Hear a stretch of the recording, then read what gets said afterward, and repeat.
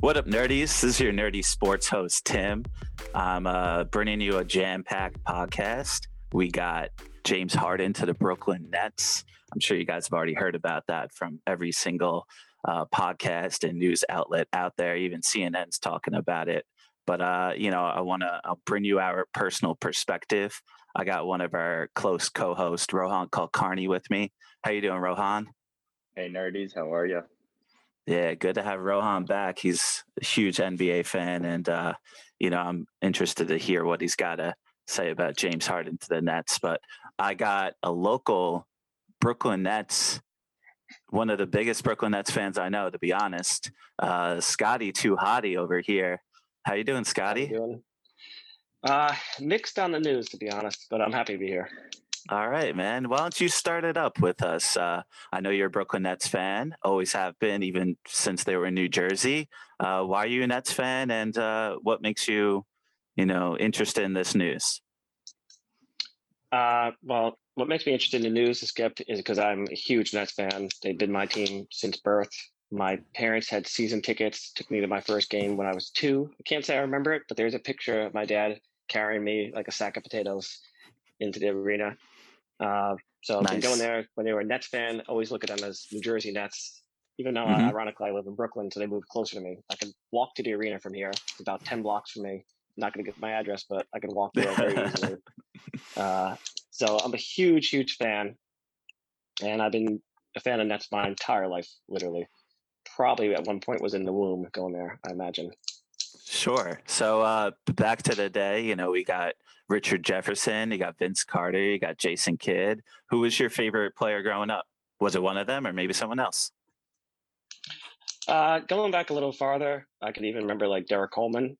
But I'd say it was around Sam Cassell was when I really started to that's when I got my first jersey. I got a Sam Cassell jersey and a Keith Van Horn jersey. So I got 2 jerseys at the time, like one that was white and one that was the blue with like the net on the side. So huge fan back then. Those are definitely my players I remember forever. I was actually literally just cleaning my apartment and came across the shot glasses from the NBA 2002 finals of the Nets. I was like, oh, shit, I got to put these back on my shelf in the back. Yeah. Maybe they make it back to the finals this year. We'll see. I hope. All right. So Rohan, let me flip it over to you. James Harden, one of the most talented players in the game. In my opinion, he's ranked 6th of the top players. I have Anthony Davis, LeBron James, Luka Doncic, Kawhi Leonard, and Joel? Nah, Giannis Antetokounmpo, of course. Dude, no, to be honest, though, Joel Embiid looking like an MVP caliber player. Oh, man.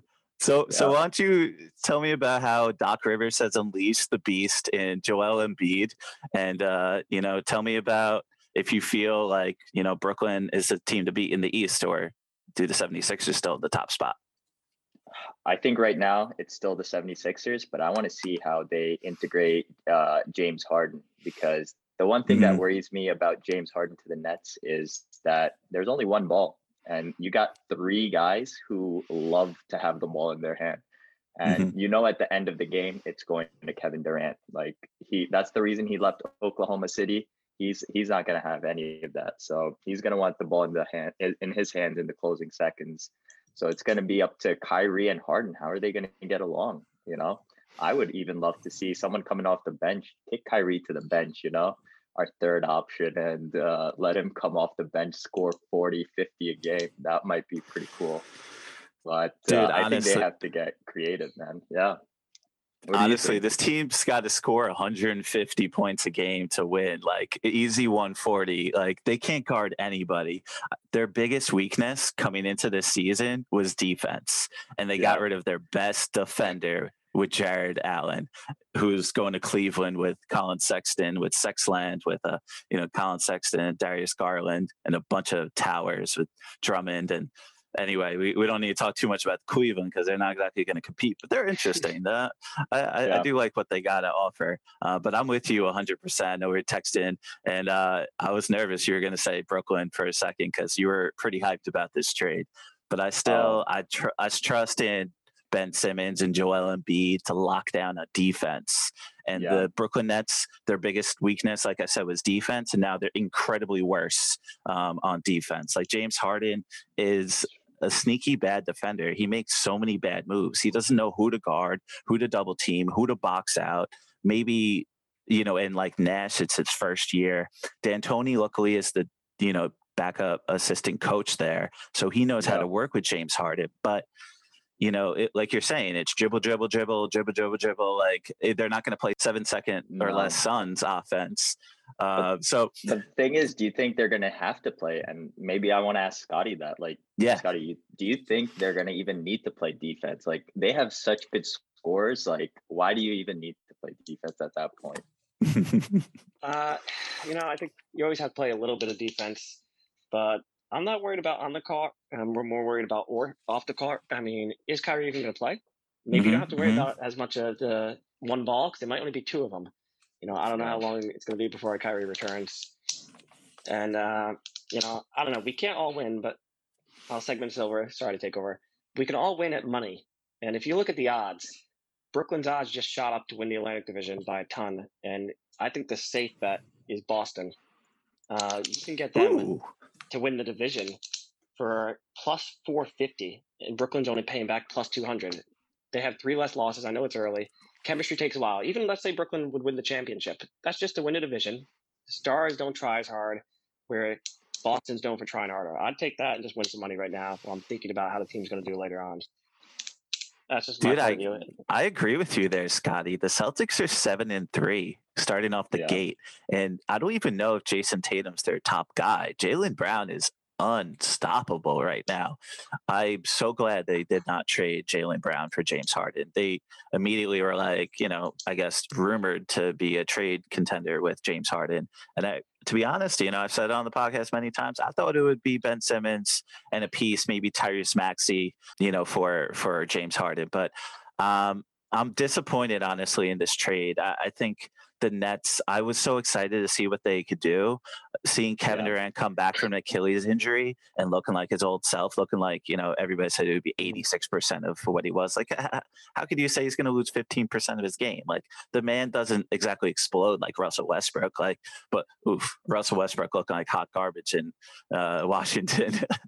I wonder if Bradley Beal's going to request a trade soon. But, I'm nervous about Russell Westbrook. He kind of looks like Allen Iverson, on like Denver. Like maybe he's already past his prime. But I don't know if you can move Beal. I think you have to move Westbrook instead. I mean, at this point, just get something back. You just trade him again, get something from him. I guess that's the NBA today, right? Everybody's trading everywhere. But honestly, I know a lot of people talking about this being all about LeBron James. Guys, of course, you guys know me very well. For the past 10 years or so, I've been a LeBron James fan since 2002. So, definitely no, criticism here for me. I think his personality fit with Anthony Davis is incredible. I think they're incredibly deep. They're honestly like 12 players deep. You're not going to start Quinn Cook in the finals, but you got Kuzma off the bench. You got Harrell off the bench. Schroeder's a pretty solid guard. KCP can guard. And, but it's all about the top 2 players in the game. Honestly, I think Anthony Davis and LeBron are the top 2 players in the game. And you got Brooklyn coming in. Like I said, they got 2 top 6 players now, but can they gel? Like Kevin Durant played with Harden back in the day when James Harden wasn't a solo artist. I know I want to hear Scotty's perspective a little bit more on team chemistry. You were talking about personality fit before, and Kyrie Irving, may retire tomorrow. Who knows what this guy's going to do with his life? I don't think even his best friends know what he's going to do, but I'm very interested to hear what you have to say about personality fit. Is it toxic, or do you think they're going to make it work? Well, I am worried it's a little toxic. I think Kevin Durant could definitely make it fit. You look when he went to Golden State, he fit immediately. And I think he's flexible. Basically, any team, you could just say, pick a team, 30 teams, he'd fit in easily. And not only James Harden or Kyrie, not everybody could say that. He's one of the only players you could put anywhere. But I do worry about a toxic environment. I don't love it. I got to be honest. I'm a huge Nets fan. I don't love this trade. Yeah. The only aspect of the trade I like is I definitely prefer a franchise that goes for it. I don't want to be in purgatory. I don't want to be the 41 and 41 team each year that just sits in the middle. You're not getting good draft picks. You're not going deep. So I like the idea of going for it. I'd rather be a team that wins a championship one year and has 9 bad years than a team that's winning 50 games for 10 years and never gets to the finals. So I like the mindset, but I don't like the trade. I don't think the chemistry is going to work. And I hope I'm wrong, but I don't see them getting out of the second round. Hot take over here. So who's there? So you got the Celtics beating them in the second round. That's your like kryptonite for them? It depends on the seeds, obviously. Of course, yeah. I would say I think Philly's their worst matchup. I mean, they just got rid of Jared Allen. I really like him a lot. They lost their size, and their defense is going to be bottom 5 to worst, depending. So I think they're going to get abused if they play anybody that has any good size. Yeah, we've already talked about how bad their defense was before, even with Jared Allen. But all of a sudden, you lose him. What are you going to do? And their biggest strength was their bench scoring, and they got rid of Karis LeVert, who's one of the best 6 men in the league. And all of a sudden, the Pacers. So that's my team that's sneaky that I think is going to compete with them. I love Malcolm Brogdon so much. He's unbelievable, and Sabonis may be the most underrated player in the league. I think he's a lockdown top 30 guy, undoubtedly, and I don't think the common fan knows who he is. And Miles Turner, all of a sudden, as their third guy, is perfect. He's like a Joel Embiid light. So I know, Rohan, I want to throw this over to you. I know we were already talking a little about 76ers, a little bit about the Celtics, Pacers. Who's your team in the East that we haven't talked about, maybe that would compete with them, or do you see those teams at the top 4? I think you have the top. You have the top 3 teams, which is going to be the 76ers, Boston, and the Nets. Those are, they're a class above everyone else. Mm-hmm. But Tim, I know we've talked about this last time, and I just want to bring this up. I think my boy LaMelo Ball is going to make a run with the Hornets. They're looking good. They're playing good ball. And honestly, that's a team I'm rooting for. And I think they're going to just sneak in there, and they might make some noise in the playoffs because they have a deep squad. It's not like, they focus on one. I mean, they have their Gordon Hayward, who is their sort of, he's the leader of the team. He's the scorer, and he's looking like his old self, which looks great. And I think everyone else is just falling in place. Everyone knows their role. Like everyone from LaMelo Ball to, Scary Terry, he's back as well. So I mean, I really love this team just from the makeup of it and just the way they play together. And, it just seems like a team that gives up the ball for the next person. It's like the next pass. And I always love watching basketball like that. Yeah, they're definitely the league pass team of the year. Them and the Phoenix Suns, which are, that was my team last year last podcast that we were talking about. They're just so interesting to watch. But I agree. I was a little bit skeptical on LaMelo. I do love his passing, but I was worried about his maturity. When he was in Australia, he couldn't give a shit. He was acting like James Harden, not playing, not doing the little things, and calling out his teammates and putting up 8 threes a game, even though he was only shooting 20%. And I was like, yeah, who knows what he's going to do in the NBA, but all of a sudden he's working with better players. He's got Gordon Hayward. All of a sudden, he's a top guy. Talk about top 30 guys. I'm trying to put together a list here, and I don't think I could leave him off. Gordon Hayward's a pretty solid player. I don't know if it would have ever worked out in Boston, but, obviously it wasn't the worst contract ever. You got to give him that money, and he's definitely unleashed something. And like you said, you got LaMelo Ball, who's the youngest player in NBA history to get a triple double that. Yeah. That he's doing all the little things right. He's a huge guard that can rebound, and he I don't think he would ever guard a guy. I don't know if defense is ever going to be there, but you surround him with the right pieces. I could see them, especially in an NBA bubble scenario. We saw what the Phoenix Suns did even without Chris Paul, and we saw what Chris Paul did with the Oklahoma City Thunder. So you get a good team chemistry. We saw what the Miami Heat did with culture. Oh, absolutely. And Miami is a little struggling now. They probably burnt their gas tank in Disney, but we'll see. All of a sudden, the Lakers, though, are still the best team in the league. They're 10-3 right now, but I feel like LeBron's in shape 365 days a year. This guy's unbelievable. He never ceases to amaze me. He's I don't know. I've become a bigger fan every single day of him. I can't speak highly enough about the guy. It's unbelievable. All right, I hear you there. I'm a little disappointed in Miami, but I think they'll figure it out. We'll see what the Bucks do. They're still one of the best teams in the league. But yeah, I'm super, super worried about Brooklyn. I just don't see the toxicity working. There's so many new pieces. Even like Miami Heat, when they built their big three and Chris Bosh came in with Dwayne Wade and LeBron James and they teamed up together, they were taken down by force. They were taken down by Dallas Mavericks, Dirk Nowitzki, who never won a championship before and hasn't won after, but they just made it work. And they had, let's talk about Scary Terry, Jason Terry off the bench, lighting it up.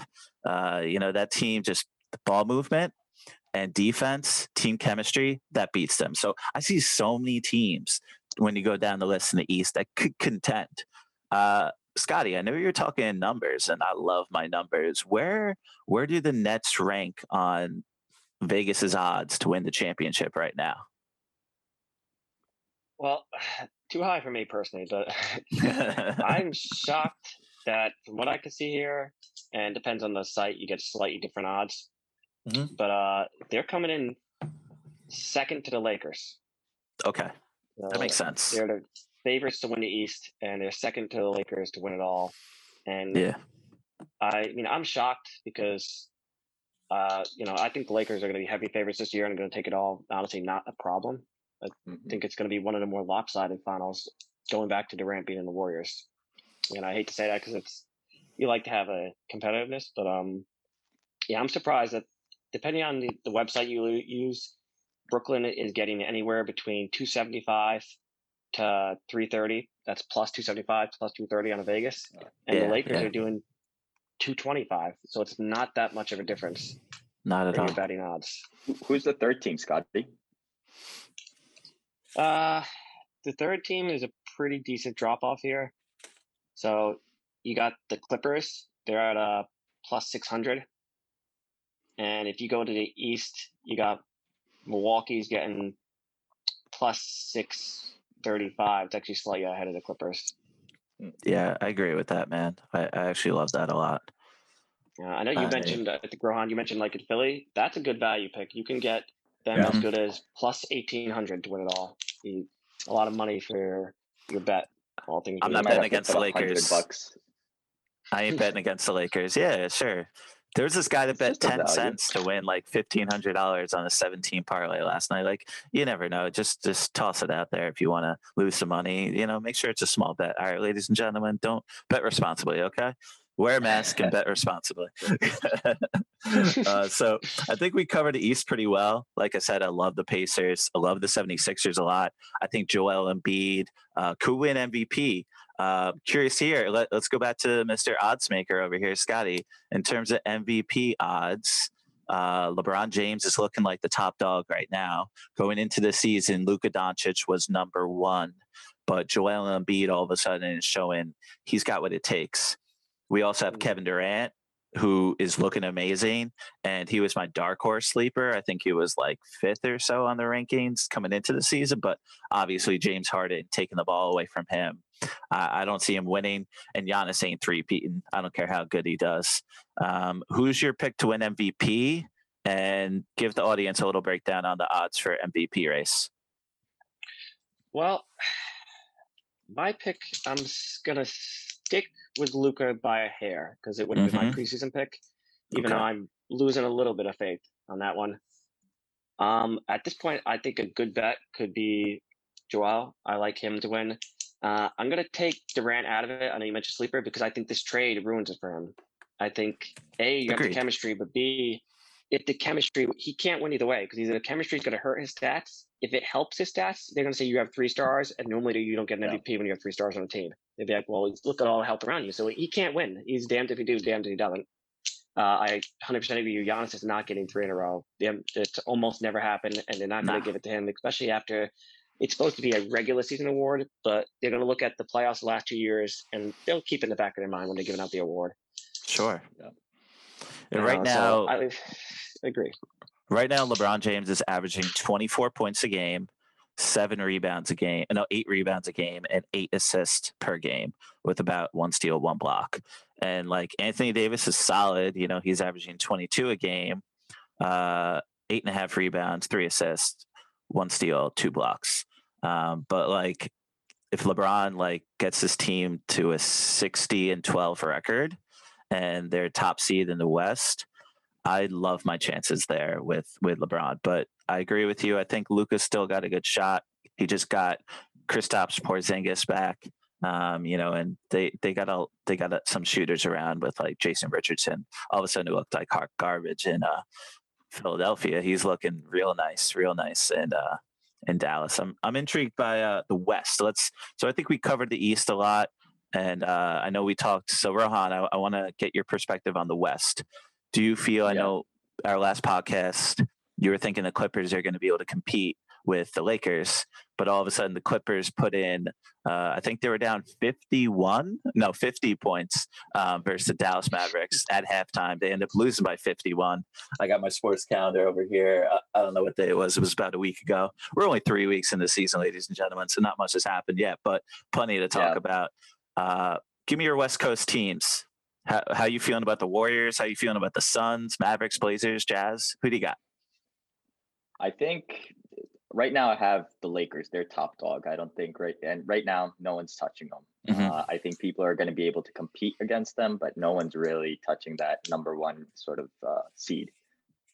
After that, it is sort of a mix between the Clippers, which I'm really not high on this season. I don't know what with that internal turmoil where, you had all these players saying Paul George isn't a leader, Kawhi's not a leader. Like, I don't think they've still figured it out. And they let go of Doc Rivers. And he definitely isn't the problem because he's over there at the 76ers and he's kicking ass. So they need to figure it out. And I don't think they figured it out yet. So I don't think they're the top dogs to be competing with the Lakers. But I really like the Mavericks and I like the Phoenix Suns. Those are the top two I see sort of really pushing when it comes to playoff time. I mean, like you said, we're still in week 3. We don't know what's going to happen with injuries and things like that. But right now, I mean, Scotty, I know you said that you're not too impressed with Luka Doncic getting MVP. I think we have to be patient. I think it's just 3 weeks in. And I think once he gets Kristaps back, he gets it going. This kid is playing unbelievable. I was watching that game with the Clippers, and this kid is just putting the team on his back and like carrying them. Him and Tim Hardaway Jr. Right now, those are the only 2 real options on that team. And you know what? He's been leading it, and he's 21, 20. Yeah, I think he's crazy. 20. Yeah, super young. It's ridiculous. The NFL's got a lot of good. He's controlling the tempo. Yeah. He's unbelievable. But he's controlling, man. He plays in slow motion.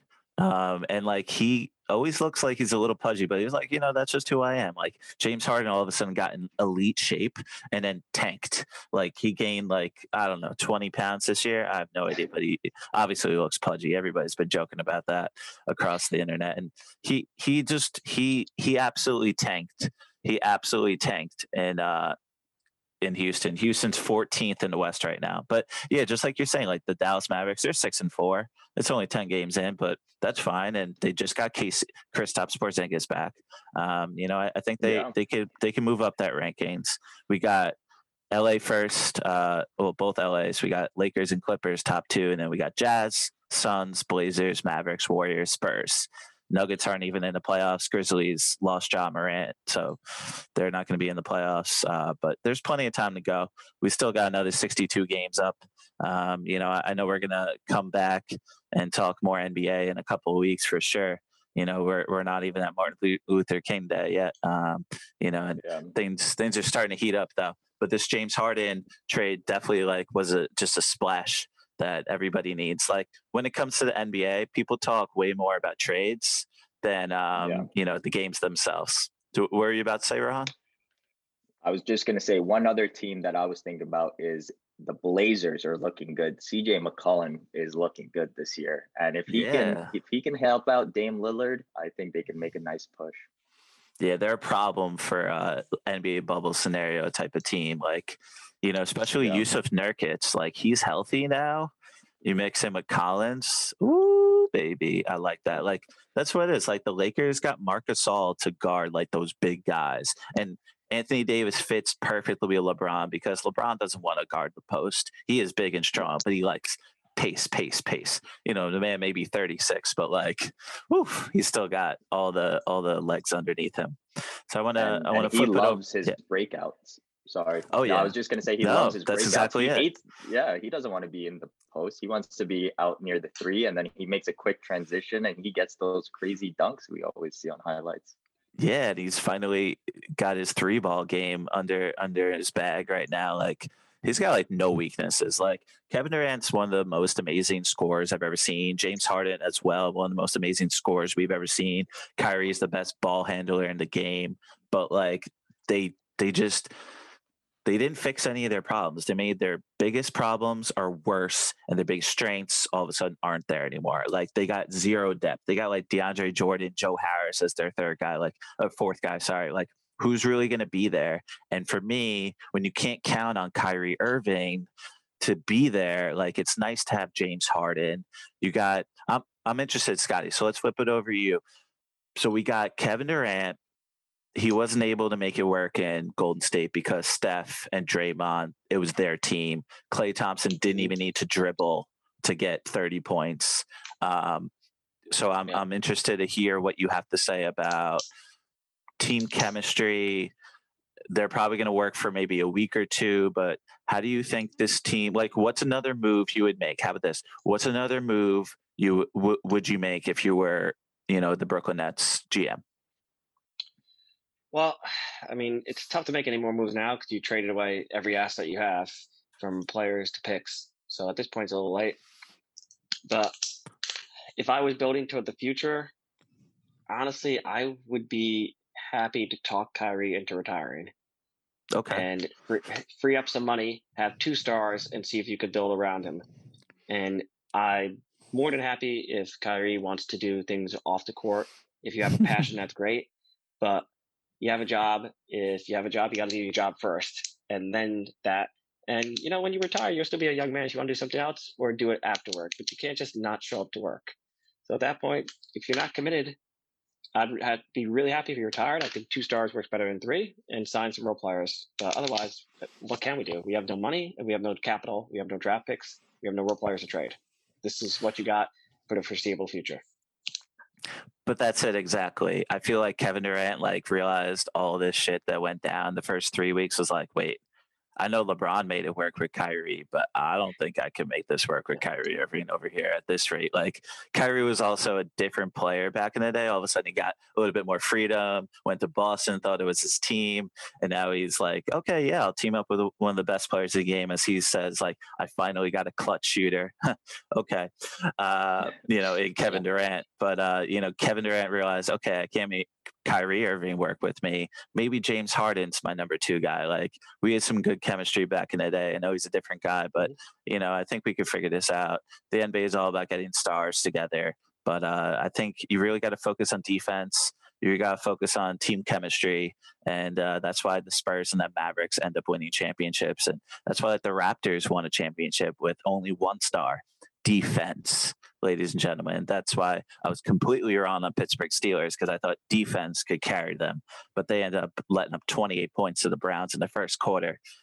So it was completely wrong there. Sorry, ladies and gentlemen, about that. But speaking about basketball, you still need defense to win championships, and the Lakers got a great defensive team. The Bucks got a great defensive team. The Celtics can make it work. The Heat can make it work. The Pacers can make it work. There's so much going on, but all of a sudden he's like, okay, we're going to get James Harden coming back to Brooklyn.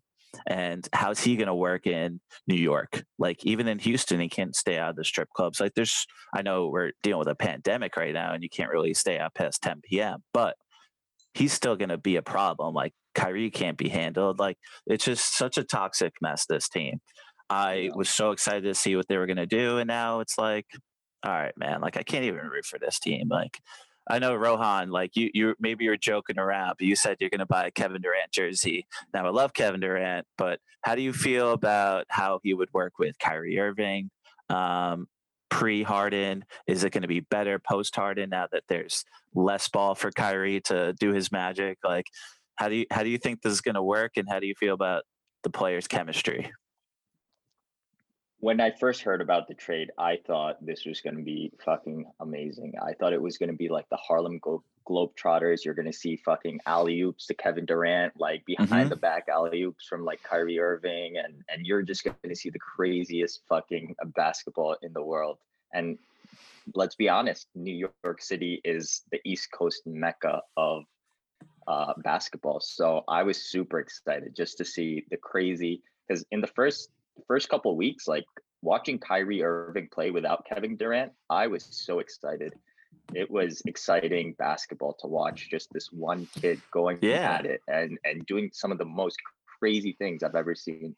And I was just excited to see him with Kevin Durant, with James Harden, and all of them working together. But then after sort of letting it settle in, and then seeing all the Yeah. news about Kyrie, and he's missing games and practice for no reason, I'm really starting to doubt it. But that's the reason I was so excited. I really wanted to see, like, all these guys are top 10 players, like you could say top 7, top 8 players. And All except for maybe Kyrie's Kyrie. top 8? Get out of here, bro. He's a top Maybe not 30 Kyrie. guy. All right, man. But you know what? Other That's than what I'm here Kyrie. for.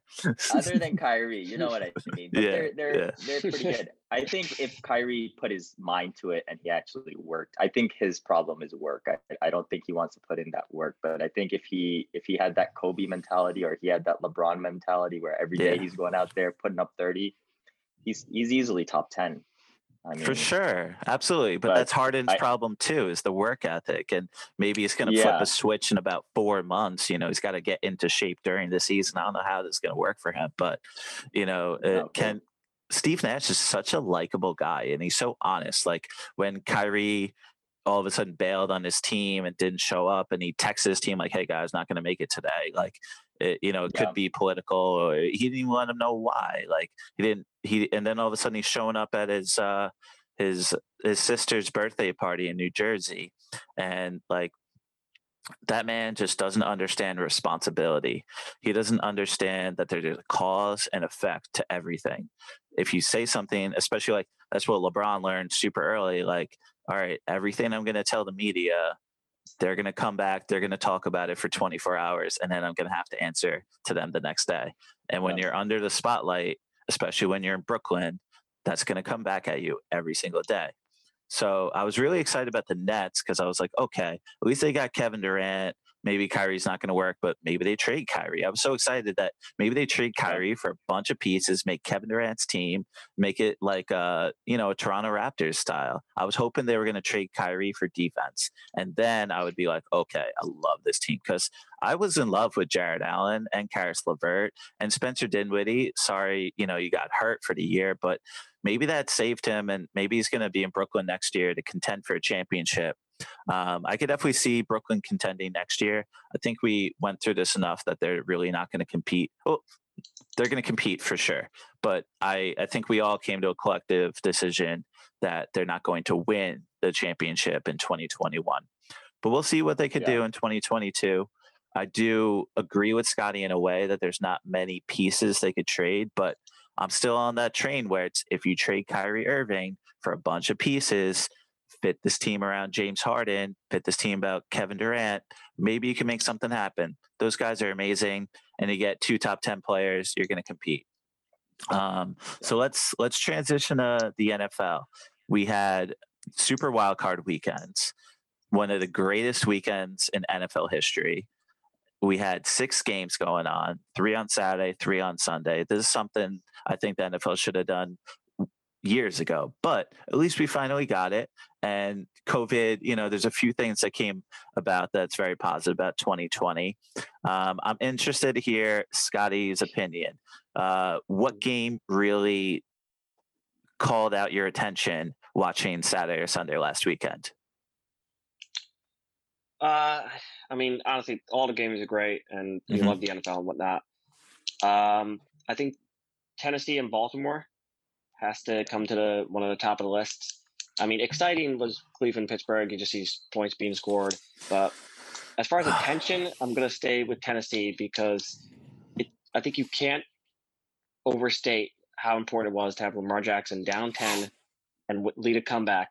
And even better yet, down 10 after, let's just be honest, a terrible interception. Like that was a really bad pass, 100% on him. You can't be like, oh, the receiver pressure, not a terrible interception.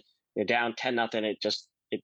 You're getting flashbacks, deja vu. It's like, well, Lamar Jackson can't be Tennessee. He can't win the playoffs. You know, everything goes into question. And taking that off his shoulders, the mental, that completely changes everything from my perspective of Baltimore. That you have to wonder that they always had the talent to win it all. They had the best record last year, MVP. But now with that off the shoulders, I think that is kind of forgotten, especially because the Pittsburgh game was such an interesting game at night. And that was an earlier game that I think some people are actually overlooking how important that was and how it really changes the whole dynamics of the whole AFC. No, I agree with you. I think that was easily the best game on Sunday. And we were texting about it. I was really confident in the Ravens pregame because I thought it was a revenge game for them. You know, they got blown out. I think they only scored 12 points last year's playoff game, and everybody's like, Lamar Jackson can't win the playoffs. But this man only lost 2 playoff games. Like he made it and they were favored to win all 16 games this year. But yeah, totally agree. He throws that pick and I'm like, oh, game over. Tennessee's winning. I instantly texted you about it. I think, I bet $100, lost that easily, and we'll see what happens this weekend. But I was really surprised to see what happened with Cleveland. They have no head coach. They're down one of their best offensive linemen. They're down one of their best cornerbacks. They didn't practice all week, and they come out with beautiful team chemistry. It's like, okay, Kevin Stefanski is doing something right. Even if he's not there, even if he can't talk to the team the entire day on Sunday, they still come out and score 28 points against one of the best defenses in the game. Now, yes, this was a team that was suspect where they went 11-0 and all of a sudden they lose to the Bengals and they finished the season 1-5. And like a lot of people are making fun of Juju Smith-Schuster on TikTok and dancing on the logo. And, even Claypool, his first year, they got the receivers, they got the talent. I thought they could flip a switch, and I think it was too late. Crazy enough, even down 28-0, they were competing. Ben Roethlisberger throws for 47 completions. He ended up throwing for 69% completion percentage, which, everybody thinks, of course, yeah, he's going to throw for 500 yards because they're down a zillion points. But when the defense knows, okay, this team literally is not going to run, and he still can throw for almost 70% completion percentage, I think that's incredible. Like, the man's 38 years old now. His career could be over. I'm really interested to hear what Rohan has to say. Let's stick to the AFC. I know we got the Chiefs and Browns coming up this weekend, and then we got the Ravens and the Bills coming up, where the Bills only squeaked out a tiny win versus the Colts, where the Colts did literally everything right except for Philip Rivers, which, oh man, I've talked about that enough last podcast, but Philip Rivers is exhausting to watch. I can't wait to watch this man retire and watch a new young blood come in. I really hope, maybe Deshaun Watson can go to the Colts. Maybe Carson Wentz can go to the Colts and become good. Interested to hear. Let's stick to the AFC. What was exciting about last weekend's games? What team, caught your eye, and what are you looking forward to this weekend's 2 games? Yeah, definitely was. What caught my eye was Lamar Jackson, like Scotty said, like just watching him getting that first playoff win. And when they were down 10-0, you were like, like this isn't good, because the Titans have Derrick Henry. I was like, they're going to just pound this rock, and Lamar's just not going to see the field in the second half. But that Ravens defense is super scary. I think Calais Campbell is back. He's turning on all 4 cylinders, and he's going to be a force, and he's always good in playoffs. But what I'm excited is next week, Baltimore versus the Bills. I want to see Josh Allen, because I think Josh Allen is Carson Wentz 2.0. And I just want to see him go up against those big boys in Baltimore. And I want to see that offensive line versus that defensive line and see what they're able to do. Because if you think about it, I don't think this Ravens defense is a perfect matchup for Perfect. the Bills defense or Bills offense. Yeah. Like their Yeah. defensive line, I think matches up perfectly. They might have a slight edge over the Bills offensive line. And the cornerbacks for the Baltimore Ravens are all Pro Bowlers. And I think one of them is a all pro. So Bills only have one good receiver, one Pro Bowl receiver, which is Stephon Diggs. So it's Yeah. going to be a great matchup to see how Josh Allen and how Brian Daboll are going to have to game plan to get around this Ravens defense. Sure. Dude, don't sleep on Cole Beasley, though. Oh, that is true. Cole Beasley Yeah, and that yeah. run game for the Bills. I'm actually surprised. I know they don't have Zach Moss next game, but I'm still looking forward to their run game. But I agree with you, man. I mean, I think it's like a 2.5 point spread. And the line moved to 1.5. All of a sudden, the Ravens are still underdogs, but the Bills were like the hottest team in the game coming into the playoffs. And then they put together a solid performance versus Indy, but their defense looked a lot worse than I thought they would. So I'm really interested what they're going to be able to do with the Ravens run game. We got J.K. Dobbins, we got Lamar Jackson, one of the greatest runners in the whole game, and then we got Gus Edwards. This team is projected to get 223 rushing yards. They're literally the greatest rushing team we've ever seen in a game where it's all about passing. So you have the Bills that look like this pace and space team where they're like Kansas City Chiefs of 2021 now. You could throw it all over. Diggs is like the best receiver in the game. Like he may not be actually the most talented, but the connection with him and Josh Allen is literally the best right now. The only thing even comparable to is Devontae Adams and Aaron Rodgers, the GOAT. So let's stick to the AFC, Scotty. What's your perspective on this Ravens-Bills game? How do you see it turning out? Well, first, I think it's going to be the most exciting game of the weekend to watch between passing offense and running offense. I think it's going to be a lot of fun to watch. I think it's just a bad matchup for Buffalo. I think I could argue you can make an argument the best improved team from last year, like where they are now. You take away that Hail Mary, that's another win really for them. They should have ended the season with like 9 in a row. They're looking so on fire. Josh Allen is looking amazing. I just think this is a bad matchup for them. So I'd worry I'd have to pick Baltimore in this one. I think if it was almost anybody else, I think they'd have a better chance. It's just sometimes it's just matchups. It's just not your day. I hear you, man. And I think agree there. I think they're upset that Cleveland ended up winning because that ended up changing the bracket for them. And I would have picked them to beat Pittsburgh. I would have honestly picked Buffalo to beat Pittsburgh 100% right now. Because I think they just match up a lot better. And a lot of times matchups is what decides everything. And it's just a bad one for them. Yeah. We got Josh Allen. He won his first playoff game. And we got Lamar Jackson. He won his first playoff game. They're both 24 years old. They both have good arms, monster arms. Josh Allen's is the best. And they're both really mobile. Obviously, Lamar Jackson's like the greatest running quarterback ever, second to Michael Vick, but maybe he could be better. Who knows what this guy's going to do? He's only 24 years old, like I said. So, yeah, it's easily, I posted about it on Nerdy Sports Instagram and Twitter and Facebook. And we are really excited to see what's going to happen here. So I'm glad to hear you guys agree with me as well with that. That's definitely the game of the week for me. How about the Kansas City Chiefs and the Cleveland Browns? Do you think the Cleveland Browns, let's stick with Scotty right now, do you think the Cleveland Browns can cover that 10-point spread? Do you think they're going to be able to run the ball with Kareem Hunt and Nick Chubb? They're projected to get 148 rushing yards this week combined. They're going to have to run if they're going to beat the Chiefs because you got to keep it out of Patty Mahomes' hands. You can't give him any time with the clock. What do you think about this game? Who do you think is going to win? And what do you see going on with this game? I got Kansas City winning. I know they didn't look great the rest of the season, and it's like I feel like somehow you have the best record in the NFL, and you're under the radar. Like you're ending the season, you're like, well, they don't look great. They're not covering their spread, and I know like they didn't cover the spread on like the 6 of the last 7 games. So people are like, well, they're not winning dominant. They haven't beaten a team by 10 points since the Jets. That's week 8, I think, or something like that.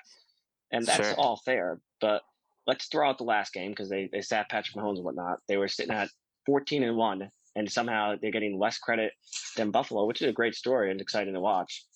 But like nobody's giving them credit. And remember, they have Andy Reid, who has the best record all time coming up bye week, even better than Belichick. I think he's like 19-3 or something. Amen. And on top of that, not only they're going to be on home, but if you say that, oh, you know what, there's no fans, really, it doesn't matter. They just set the record for the best road season record in NFL history. They went 8-0, including 5 teams that were above 500. They just had the best road season winning percentage in NFL history as far as being undefeated on the road against the best statistical schedule that's ever been played on the road. So that just gives you an idea. When they're trying, they're pretty much unstoppable. So as long as they try and Andy Reid keeps people going off of bye weeks, so you don't have to worry about that, then they should be unstoppable. Maybe Cleveland covers 10 on a backdoor cover. I could see that. So this is not one I want to bet personally. If you haven't noticed by the podcast, I do like to bet a little bit. This one I'm kind of avoiding. But you can't bet them all. That's never the smart move to bet them all. That's correct. So I'm avoiding the bet on this one, but I think Kansas City wins fairly comfortably. Handedly. So whether it be, say, somewhere between 9 and 14. Sure. Yeah, I agree with you there, man. I'm worried about Baker Mayfield coming back after this emotional win. You know, he just beat the Pittsburgh Steelers twice in a row, wants to make the playoffs, and then second to overcome them and potentially put Big Ben Roethlisberger into retirement, going home crying, you know, going with Pouncey on the bench, and just, oh man, that was so sad to see. But honestly, I was just so wrong about Pittsburgh. You know, I've said it before, but I'm interested to see what they're going to be able to do. I was really disappointed by Tomlin. I thought it would be all about coaching, and that's why I love Andy Reid and the Chiefs to win the Super Bowl. Like, they're sneaky, man. I'm sticking with them. Like, there's nothing I've seen to make me hesitate. Like, we'll see what they're going to do with Cleveland, and we'll see if they have to play the Ravens or the Bills. But, you know, I'll go with Chiefs, Ravens, and then the Chiefs are going to be able to beat them and go to the Super Bowl. So let's go to Rohan. Let's stick to the AFC before we go to the, you know, NFC. How do you feel about the Kansas City Chiefs? Do you think they're going to move on to the Super Bowl? Do you think they're going to beat the Cleveland Browns handedly? How do you feel about this matchup? I love the Kansas City Chiefs. I think they're going to win, but I have this weird feeling that it's a really good matchup for the Browns. I feel like like if there was one team in the playoffs right now that had to go up against Patty Mahomes and had to really just, you know what, say fuck it, we're gonna take the ball away from him. We're gonna play good defense. You still got Myles Garrett on the edge, and that's, you know, hey, they got to a 28-0 lead last week against the Steelers because of Myles Garrett and that defensive line. So I think if those guys up front, they come to play, they're able to keep Patty Mahomes moving. They're able to lock up the receivers, and just give it to Kareem Hunt and give it to Nick Chubb and just have them pound all day. I think they have a good chance of covering that 10-point spread and maybe having an upset. But you're right. Like right now, I don't see any team beating the Kansas City Chiefs. They have the best receiver, best quarterback, best tight end in the league, and that's just on offense. Sure. And they're scary, man. They're definitely one of the best teams. They're going down in history this year. I mean, Andy Reid is doing a phenomenal job, and I just hate to see him do such a great job at another team. Oh my gosh, yes. I wish we did not fire Andy Reid as quickly as we did. And same with Chip Kelly, and same with Doug Peterson. Like, I don't know. Let me hear. Well, before we go to NFC, let me hear. So Doug Peterson gets fired, as you know, nerdy sports audience knows. Rohan and I are passionate Eagles fans, and I don't know if you've noticed, Scotty's got this New York Giants T-shirt on. So I'm sure he has a different perspective. Let's get the nerdy bunch 5 minutes on the Eagles and Doug Peterson. How do you feel about this man winning the Super Bowl and then just a couple years later getting fired? Absolutely horrible. I think they made a terrible decision, but I'll let Scotty, as a rival of the Eagles, go first. Well, you know, I'm not upset as a rival fan that he's gone. So, you know, sometimes when you look at decisions, you have to say to yourself, is my opponent happy or sad with the decision I made? And if they're happy, then it's not a great decision normally. Yeah. You know, that's the old, it's like if you're playing poker, like what does my opponent want me to do? So if you asked the other teams, in this case as a Giants fan, you said, "Oh, are you happy to see Doug Peterson gone?" And I could say yes, and I don't know any Washington fans actually, but if they said yes, my Cowboys fans, I do know them, they say yes, then you might want to look in the mirror and say, I made the wrong decision here. And on top of that, the owner comes out and does this weird interview where he says the coach didn't deserve to be fired, but we fired him. Well, you're the owner.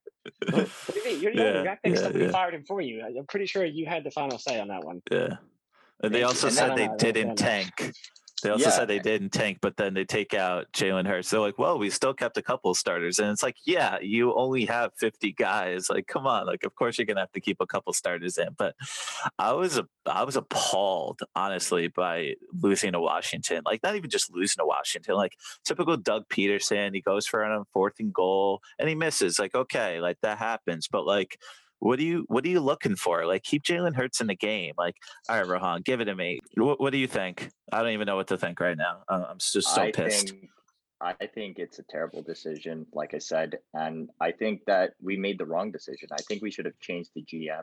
We haven't drafted well. Doug Peterson literally has been playing with people who don't deserve to be on an NFL field. We passed up Justin Jefferson. We passed up, Queen. I mean, look at him. He's beasting right now on the Baltimore defense. And I mean, I just think we have a bigger issue than just the head coach. Yes, he wasn't, a young prodigy like Sean McVay. He's not a young prodigy like Kyle Shanahan or any one of these, younger guys. But I think he was a coach that could get it done. He put people around him who were smart, and that was part of the reasoning why Jeffrey Lurie let him go, that he didn't have proper offensive coaches and things. Sure. But it's like, give this guy a year or two. He just brought you a championship. But yeah, I mean, like, it's crazy. 3 years after you go. So I think Howie Roseman has some sort of spell over Jeffrey Lurie, and it's crazy. I definitely want to know. I want to be a fly on the wall and see what's happening. And he did mention in his interview, he's like, oh, maybe once all this is over, I'll write a book. I definitely want him to write a book. I want to know. Everybody does. It's been 10 years that Howie Roseman has survived Chip Kelly, Andy Reid, and now he's survived Doug Peterson. And if we end up hiring the Oklahoma coach, which is, I forgot the Oklahoma coach's name. Lincoln Riley. Lincoln Riley, yeah. If we end up hiring him, I definitely think this was some sort of inside job by Howie Roseman. It's got to be. Like, somebody told Doug Peterson to do exactly what he did. Like, I mean, obviously, maybe it was on him. Who really knows? So probably never find out until, you said, until that book comes out. But maybe they're doing it for the book. Who knows? Maybe they want a couple million copies sold. I'm just so disgusted by this team. I've never been so disappointed to be a Philadelphia Eagles fan. Like, I try to be unbiased in many perspectives, but there's always going to be emotional interest, and I'm a pretty emotional guy. And I was just distraught. Like, all these Giants fans texting me, like, how could they tank? How could they take my? Nah, they didn't tank. Like, and I'm trying to figure out a way to defend them. Like, I'm like, yeah, shit, maybe they did. Maybe they did tank. Like, oh my goodness. So I don't know. Let's. And I think they looked around. I think they looked around the NFC and they were like, fuck, like, the New York Giants are good. Like, they have a good head coach. He's making them play hard, and he's actually doing something out there. Joe Judge is legit. Yeah, Riverboat Ron is legit, and Dallas is still Dallas. So I'm not. That's a shit show. But they couldn't even get a better record than Dallas Cowboys, and without Dak Prescott, like, you have Andy Dalton, like, your favorite to win the division, and you can't even get like 5 wins. Like, it's just, oh my goodness, it was so bad. No, but Washington and New York scare me, and I think those are the up and coming teams of the East. Yeah, and I think the Eagles are trying to keep up, and I just think they did the wrong things to try to keep up. They want someone new and young. Sure. So I know, Scotty, you mentioned that you're excited to hear the Eagles' demise and absolute destruction of a team they're putting together. The Giants, on the other hand, are looking pretty solid this year. Even without Saquon Barkley, that defense tried hard. Blake Martinez, I told you guys, coming from Green Bay Packers, he was going to be a difference maker. He may only move the line 2 points or so, but that man he's smart. He tackles everything, and he knows how to, command his offense. That's what the general is supposed to do as a middle linebacker. How do you feel about Joe Judge? How do you feel about Saquon coming back from the injury? How do you feel about your New York Giants before we talk about the elite teams in the NFC? I really like Joe Judge, and I'll be honest, when he was first hired, I was pretty skeptical. I was like, there's been a lot of New England coaches that have flamed out, so I didn't have super high hopes. But I'm definitely I loved that sentence he said when they asked about the Eagles tanking and how he was going on about it. That's just not how we do things here. We want to win. Yeah. And not to shit on the Eagles anymore, but please. I think basically Peterson was mostly fired because I think the owner was trying to look for a scapegoat because the fan reaction was so bad that they were trying to figure out some way to say, oh, it's all his fault. And we'll never know. Like I said, maybe they'll write a book. For all we know, the owner told him to do it. Who knows? But he had to throw a scapegoat. But I do like the attitude bringing the Giants. The defense is great. And it's great to have at least one side of the ball that you could say, okay, like the draft is coming. Don't even have to really worry about it. Just focus here. So I love build that. that O-line. You got to build the O-line. And not even too bad. Like a couple years ago, it was really bad. Now it's not too bad. No? I'm a little worried that Saquon might already be done. I mean, you got 2 massive injuries in back-to-back years. Yeah. And running backs don't last long. Yeah, they don't last long, and you could be looking at almost like a Terrell Davis scenario. I'm not putting him in that category. Terrell Davis is Hall of Famer, but like where somebody had this talent and was great, and then just a really short career due to injuries. Sure. So I'm a little worried about that. But honestly, even the backup, was it Gallman there? He played really good.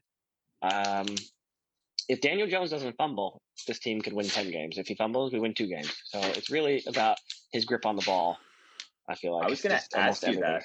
Yeah. I was going to ask new quarterback? What do you think, Rohan? Do they need to draft a new quarterback, or maybe they trade for a quarterback? I mean, if you think about it, the league is getting swarmed with new quarterbacks. Every year you have 4 or 5 great quarterbacks coming out. So it's like, maybe you just move on. Maybe it's like a Josh Rosen sort of thing. You're like, you know what? We took a chance, didn't work out. Let's move to the next one. Personally, as a Giants fan, I would like them to move on. I think in today's NFL, and you brought up Josh Rosen, that's a great point, because in today's NFL, I'm sure everybody's heard the news. People are talking about getting out of Tua after 8 games. Like, players are not what they used to be. This is not your dad's NFL where they sat on the bench for 2 years and then they played for 2 years and maybe year 5 they were good. Like, within a season, maybe sometimes last 8 games, if you have the it factor, you don't. And I don't think Daniel Jones has it. I think he's good enough to maybe win a division, especially this division, because of the rest of the team, and some of the rest of the divisions just falls to Cowboys being the shit show they are, the Eagles having turmoil. Washington seems like they're always injured. But yeah, you're not going to win a Super Bowl with Daniel Jones. I don't think so. And I think you got to move on. You say, just like Rosen, you move on. There's so many young quarterbacks that are coming out, and so many of them are hitting. It's like, at this point, there's a 90% hit ratio, I feel, with quarterbacks. It used to be 50-50. Now it's like every quarterback's taken it is doing good. You have to actually look and be like, oh, who was the last quarterback that was drafted that wasn't very good?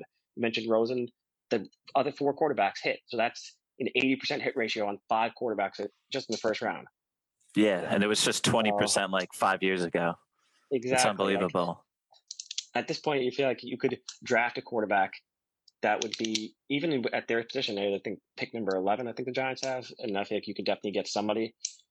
And if you don't, maybe you could even draft him and trade him, because quarterbacks are so valuable in a way. You've seen teams draft quarterbacks and trade them. The Patriots did that with Ryan Mallett and Jimmy G. Obviously, Jimmy G has some talent, but they haven't drafted quarterbacks that didn't even play all but a game preseason. Like, he looks good, I'll trade him for somebody else if you don't like it. Hell, trade Daniel Jones for a 2nd-round pick, draft a quarterback. I'd be more than happy with that. Yeah, I think they would have to trade up. I don't know if top 11 or 11th pick would really get them the top quarterback. I see 3 guys as the elite guys to get, and obviously they're not going to get Trevor Lawrence or Justin Fields.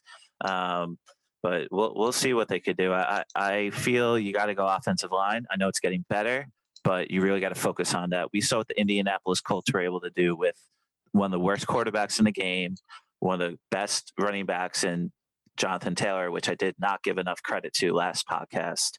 And I just have to admit to the nerdy sports audience, as you know, Scotty already mentioned, Tua Tagovailoa. I could be wrong on the guy. I hope it's his hip injury. I hope he is able to get healthy. But I feel like I gave too much credit to what Trent Dilfer had to say, because he's just such a smart, brilliant mind. But he did also train Tua. So maybe he's just on the Tua bandwagon and he doesn't want, to put that guy under the bus. Like Lamar Jackson should absolutely be in my top 5. And I instantly regretted that once I saw Lamar rush up for a 50-yard gain for, I think it was a 48-yard touchdown after being down 10 points. That was just such a beautiful way to tie it up at the half and make it 10-10. But I would love to talk about some of the most elite teams in the NFC. Unfortunately, the NFC least is still the NFC least, and we can't talk about any of those teams. But we got Aaron Rodgers going up against Aaron Donald, defense versus offense. We got Jalen Ramsey going up against Davante Adams, one of the best corners versus one of the best wide receivers. I'm really excited about that game. But to be honest, we got Drew Brees and Tom Brady facing off. So that's going to get all the love. Here are two of the oldest quarterbacks in NFL history to be in the playoffs. We got Brady at 43, Drew Brees at 42. I'm interested to hear what you got to say, Rohan. Of those two games, what's more exciting to you, and how do you see it turn it out? Did you guys see, first of all, the little Instagram post that Tom Brady put up with the History Channel and then the two old men playing quarterback? I love that. Yeah, big beards. I'm starting to like Tom Brady more and more now that he's able to be a little more free and he can joke around with with social media now that he's in Tampa. But I'm definitely looking forward to that game. I think last week Tom Brady wowed me. I wasn't sure what to expect, but he was good. I mean, at 43, he was throwing some balls out there. Specifically one, I think it was to Mike Evans on the sideline. It was just a beauty where he was getting sacked and he took the hit I think it was by Chase Young or Daron Payne, and he chucked that thing up and it was perfect timing. So I'm excited to see Brady and Brees go at it. Not really Brees. I just want to see the New Orleans defense versus Brady. But I think the matchup of the week is going to be the Rams versus Aaron Rodgers. So excited! I can't oh my wait. gosh! I want to see Jalen Ramsey completely covering Davante Adams and Aaron Rodgers still sticking that ball right in the chest and throwing touchdowns. Like I think he's gonna just go Super Saiyan 3 and he's gonna he's gonna level up in this game. It's gonna sort of be like when he used to play Dallas and he was like, oh, it's overtime. Let me just put the team on my back and let me go win this one. Yeah, I mean, we got one of the best defenses in the game and one of the best offenses in the game, at least on the NFC side, coming at you. Like, it's just so exciting. We saw what DK Metcalf had to go through. He was fuming on the sidelines, and him and Russell Wilson have such a beautiful connection. Nobody was able to stop them until Jalen Ramsey came into town. It's like, oh yeah, Jamal Adams smoking those cigars after beating us for the NFC West championship. Like, yeah. Don't you realize you don't have to win the division to win the Super Bowl? Teams have proven that before in the past. Like, the playoffs matter. We're going to face you again. Let's go, baby. And the Cleveland Browns did that to the Pittsburgh Steelers. I think the Rams, similar to the Ravens, the Rams are almost built to beat the Packers. Like I said, okay, who you got to stop? You got to stop Davante Adams. You got to stop Aaron Rodgers, and you got to stop Jones in the backfield. And, that D-line is incredible. Obviously, Aaron Donald can cover two guys himself and still get through for sacks. And, they're probably going to get 3 or 4 sacks on Aaron Rodgers this game. And just really interested to see if Aaron Rodgers is able to get everybody else involved. Tonyan, such a solid tight end for them. And you got Marquez Valdes-Scantling. You got a few other options. It's not only Davante Adams, but Davante Adams had like 17 or 18 touchdowns this year. Like, they're going to really need something out of him. He's projected still to get 7.5 catches, and the Rams are projected to get 2.5 sacks. So honestly, that's what I'm most interested in. I'm a little concerned about Jared Goff on the opposite side, but they can run the ball. Just run the ball. The Green Bay Packers, 18 weeks in, still can't stop anybody with the run game. And Akers is solid.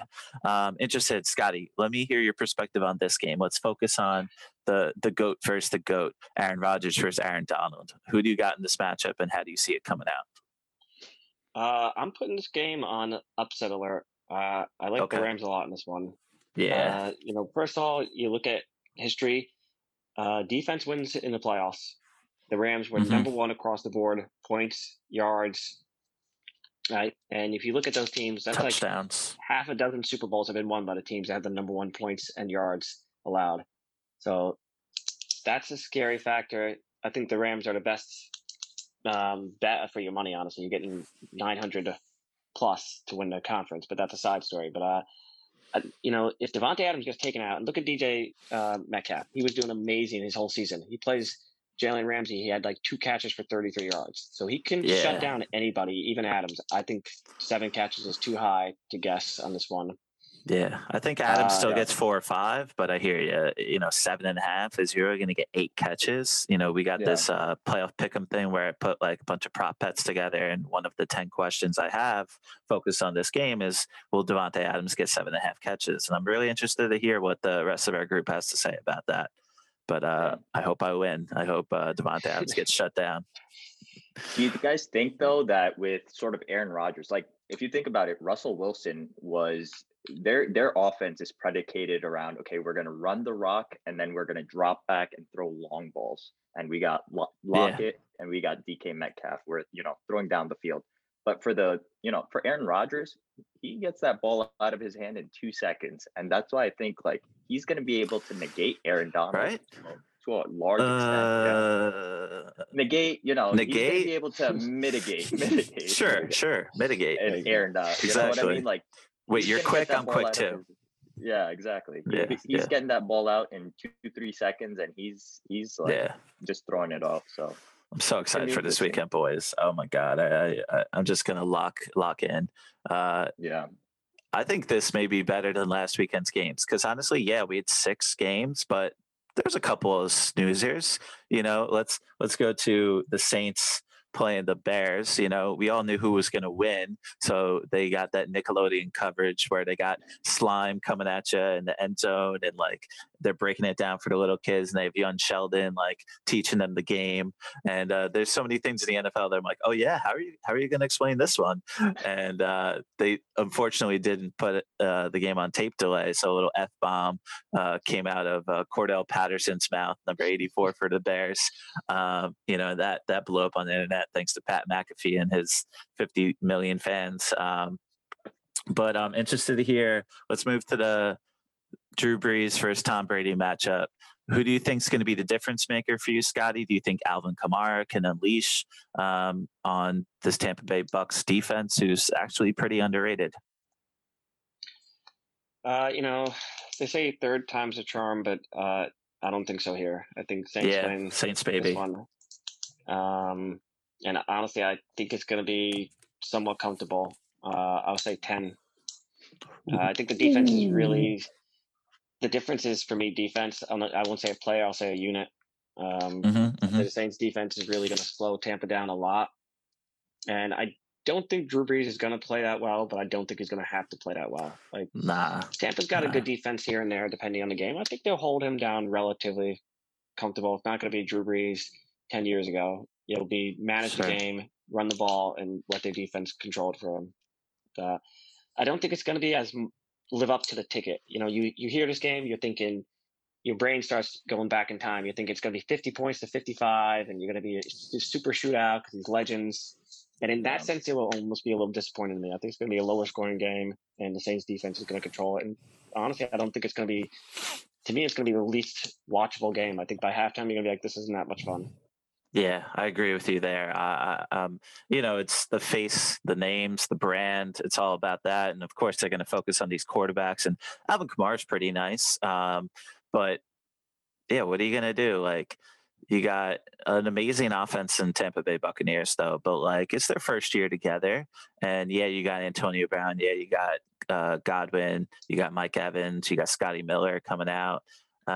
Maybe get 2 or 3 catches. I see Antonio Brown having a solid game because maybe Marshawn Lattimore blankets, Evans, but I don't know. I see Brady getting like maybe one pick, one touchdown. Drew Brees getting like 2 touchdowns for 200 yards. Maybe Brady gets 300 yards, but I don't think it's going to be enough. I think they may win by 12 or 15 points, just like you're saying. Like I see a 2-score game. 10's pretty solid, but the line's only 3. So I definitely got the Saints in that one. That's definitely a bet I'm going to make. And I don't know. I think the Rams may be able to win. I hear you. Like, I think the Packers still squeezed out maybe a 3 or 4 point game, but the line's at 6.5 right now. So they got to win by full touchdown. I don't really see that happening. So, Rohan, NFC Championship game, who do you got and who's going to win it? I think I'm going to go against you guys. I think it's going to be Aaron Rodgers versus Tom Brady. I just have this weird feeling that, I don't know. I don't trust Drew Brees and I don't trust the Saints when it comes to winning their second playoff game. So until they do it and they prove it to me, I'm still gonna question them. In terms of the Bucks, I think they're looking good. They got Gronkowski scoring touchdowns. I think he's Tom Brady's safety blanket in the red zone, and they're almost a guaranteed sort of hookup. Like you said, Antonio Brown, Mike Evans, Chris Godwin. Yeah. I mean, that offense can compete with that defense of the Saints, in my opinion. Okay. But on the other side, I don't think that Drew Brees can really, he can't handle the Bucks defense because, like you said, it is underrated and they are a good team. So I don't know if they'll be able to get past the Bucks. And I think at the end, it's going to be the Bucks versus the Packers. And Rodgers, the GOAT, he's going to be the GOAT. And I'm going to be excited to watch the 2 GOATs going at it. Yeah, I hope it's going to be an exciting game. And I do agree. I think the Bucks defense is pretty underrated. They got a really good pressure. But, I'm going to go with Malcolm Jenkins, Cam Jordan, Marshawn Lattimore. My preseason pick was Saints over Packers. And crazy enough, it kind of feels that way still. But I do see the Rams as a team that could beat the Packers. They're matched up to beat them. And you can't really count Tom Brady out. He knows exactly what to do, and he's in elite shape, just like LeBron James. This guy's 43 years old, though, and he looks slender. He looks lean. Like this guy, he may make it 5 more years. I'm not going to put any timetable on that guy. So I want to hear, before we close off, Scotty, who do you got in the Super Bowl for the NFC side? Who's your NFC Championship winner? I think the NFC is really hard. That's more of a pick 'em for me. But if I had to pick right now, I'm going to go completely off the radar here. I'm going to go with the Rams. Let's do it. What do you say, plus 900 or something? Yeah, that pays back plus 9. I'm going to take the Rams. I don't think it's conventional. I know it's weird, but I think that's just the way the matchup's going to play out. It's going to be Rams Saints, and I see them beating the Saints. Okay, I could see that. I'm going to go underdog. Yeah, I like that. That's more going along the lines of the Baltimore, the Tampa, even Denver, going for the strong offense that just has to hang around. Yeah, all right, perfect. Well, Nerdy Bunch audience, thank you so much for listening in. I hope you enjoyed our coverage of the NBA, NFL season. Hockey is back, by the way. I don't know how many of you guys are interested in that, but that just came back last night. And fortunately, in a way, the college football season's finally over. I feel like that was one of the worst seasons I've ever watched. And we all knew Alabama was going to win. And Ohio State happened to squeak in with 6 wins after saying that the Big Ten wasn't even going to play. It was just an absolute disaster. Typical COVID 2020 bowl where I don't even know what to think of all these records, but I'm going to save it for our next podcast. There's so many records we're breaking. We already mentioned Big Ben Roethlisberger threw for 47 completions, which is the most in NFL history for a playoff game or regular season game.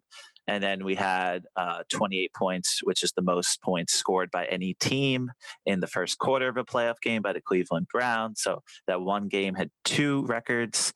And then, Alabama wide receiver, Devontae Smith, he got 3 touchdowns in the first half, and he had the greatest game in college football championship history. in the first half, and unfortunately got a head injury in the third quarter and had to be carted off, or at least pulled out of the game. But they ended up, mollywopping Ohio State. So it was severely disappointing. But thank you for tuning in. I hope you enjoyed our coverage. I got the Chiefs, I got the Lakers in the championship for the champions this year, but we shall see what happens. All right. Thank you, Nerdy Bunch audience. Thank you, Scotty. Thank you, Rohan. And as always, Rohan, keep it nerdy. All right. Keep it nerdy, guys. Thank you.